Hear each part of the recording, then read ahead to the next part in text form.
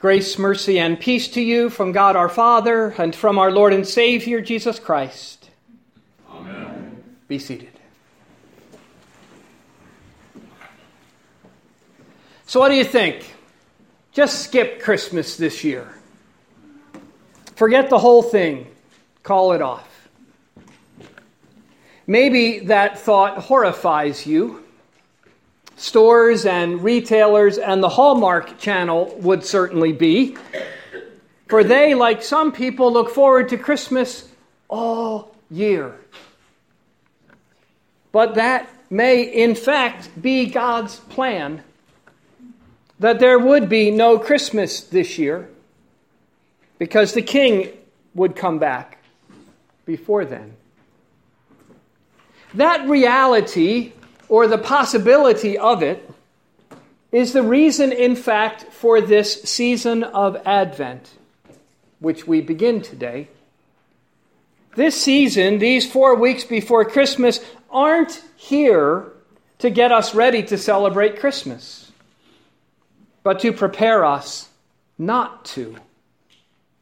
To prepare us for if there is no Christmas this year, and for that possibility to fill us not with sadness, but with joy. Because when the King comes back, when Jesus comes back, it will be for us a day of unrivaled joy.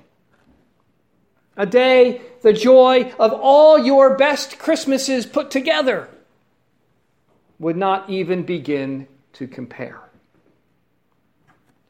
Besides, you don't have to be a Christian to celebrate Christmas, as it has become. Even many unbelievers sing the carols that speak of Jesus' birth, but they don't really care about it. They believe it happened, I suppose, historically speaking, but it doesn't mean anything to them. He has no relevance for their lives. So if all the church does during Advent is prepare for Christmas, we are no different than the world, and no better for it. So it must be more than that. And it is.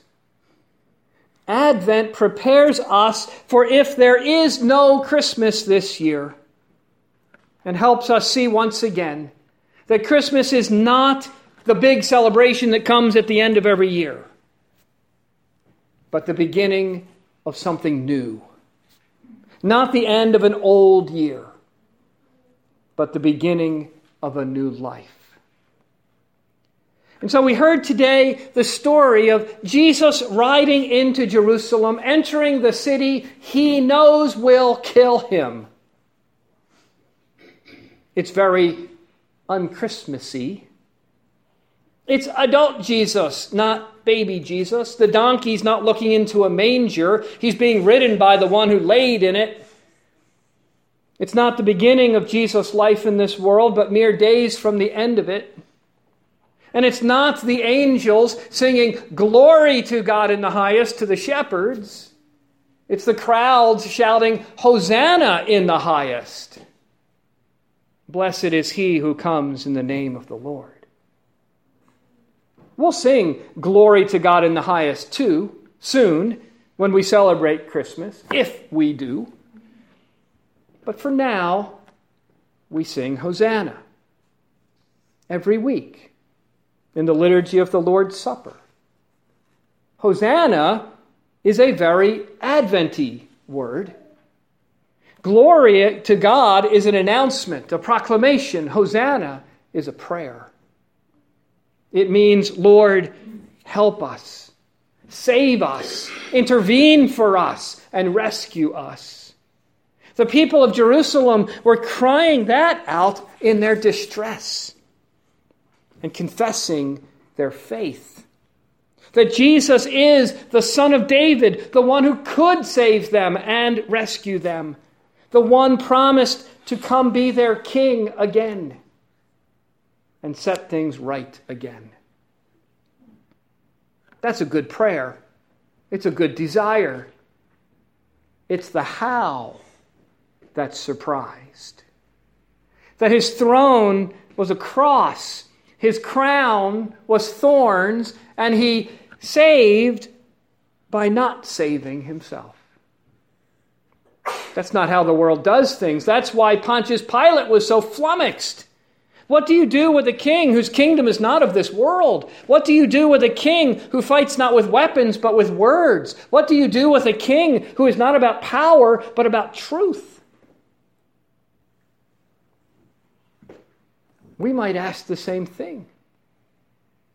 Jesus' humility is proof for some that he cannot be God. No God worth his salt, no God worth worshiping would be like that. But to others, to us, it is rather the deepest revelation of his nature. A contradiction only in this world. That God's almighty power is joined with a boundless love so great. It allows him, no, it compels him to be trampled and sacrificed to save the children he loves.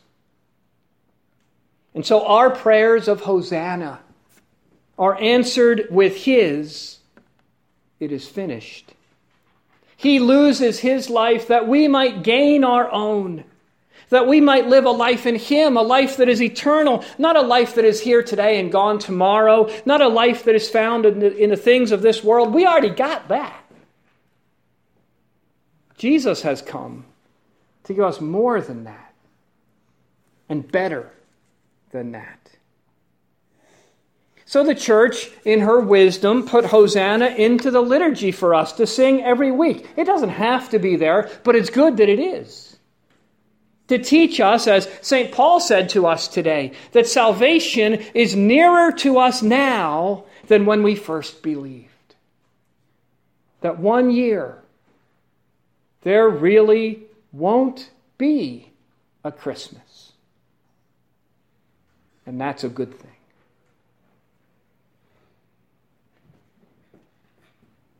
So, what if you knew?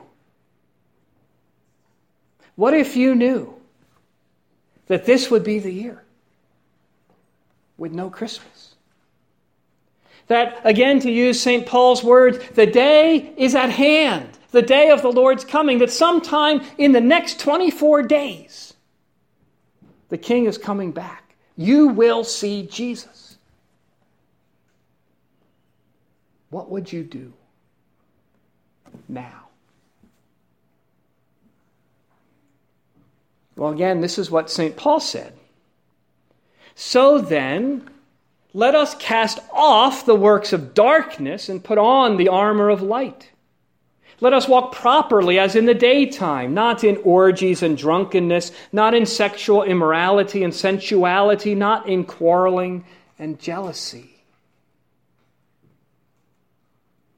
So have you? Have you cast those things off? Or have you indulged your sinful desires and welcomed the darkness that hides you and keeps you safe?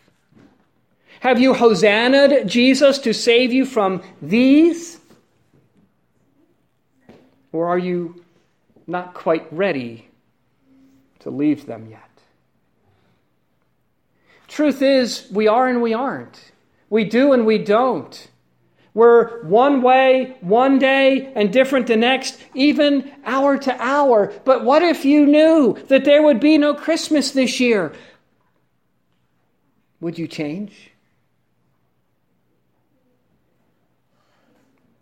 That's the possibility this season of Advent is putting before you and calling you to repentance and change. That whether Jesus comes again soon or not, whether we get to celebrate Christmas or not, your life be filled not with works of darkness, but with love and joy.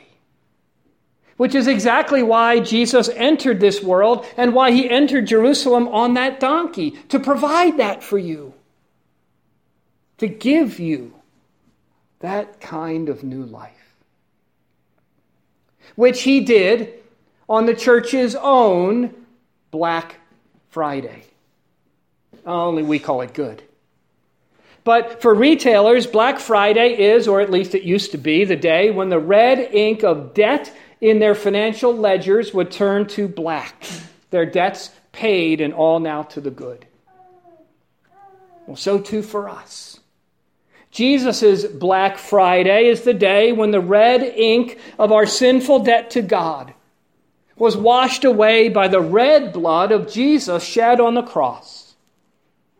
So now we're on the right side of the ledger with God, not the side of sin and death, but the side of resurrection and life. We're in the black because we're white, washed clean and righteous again. So that if Christmas doesn't come this year, that's okay. It will be an even better day. Now, maybe that's hard to imagine. That's okay. We learn, we grow, and it's always by faith. Faith that what Jesus has told us is true. But it's not a blind faith.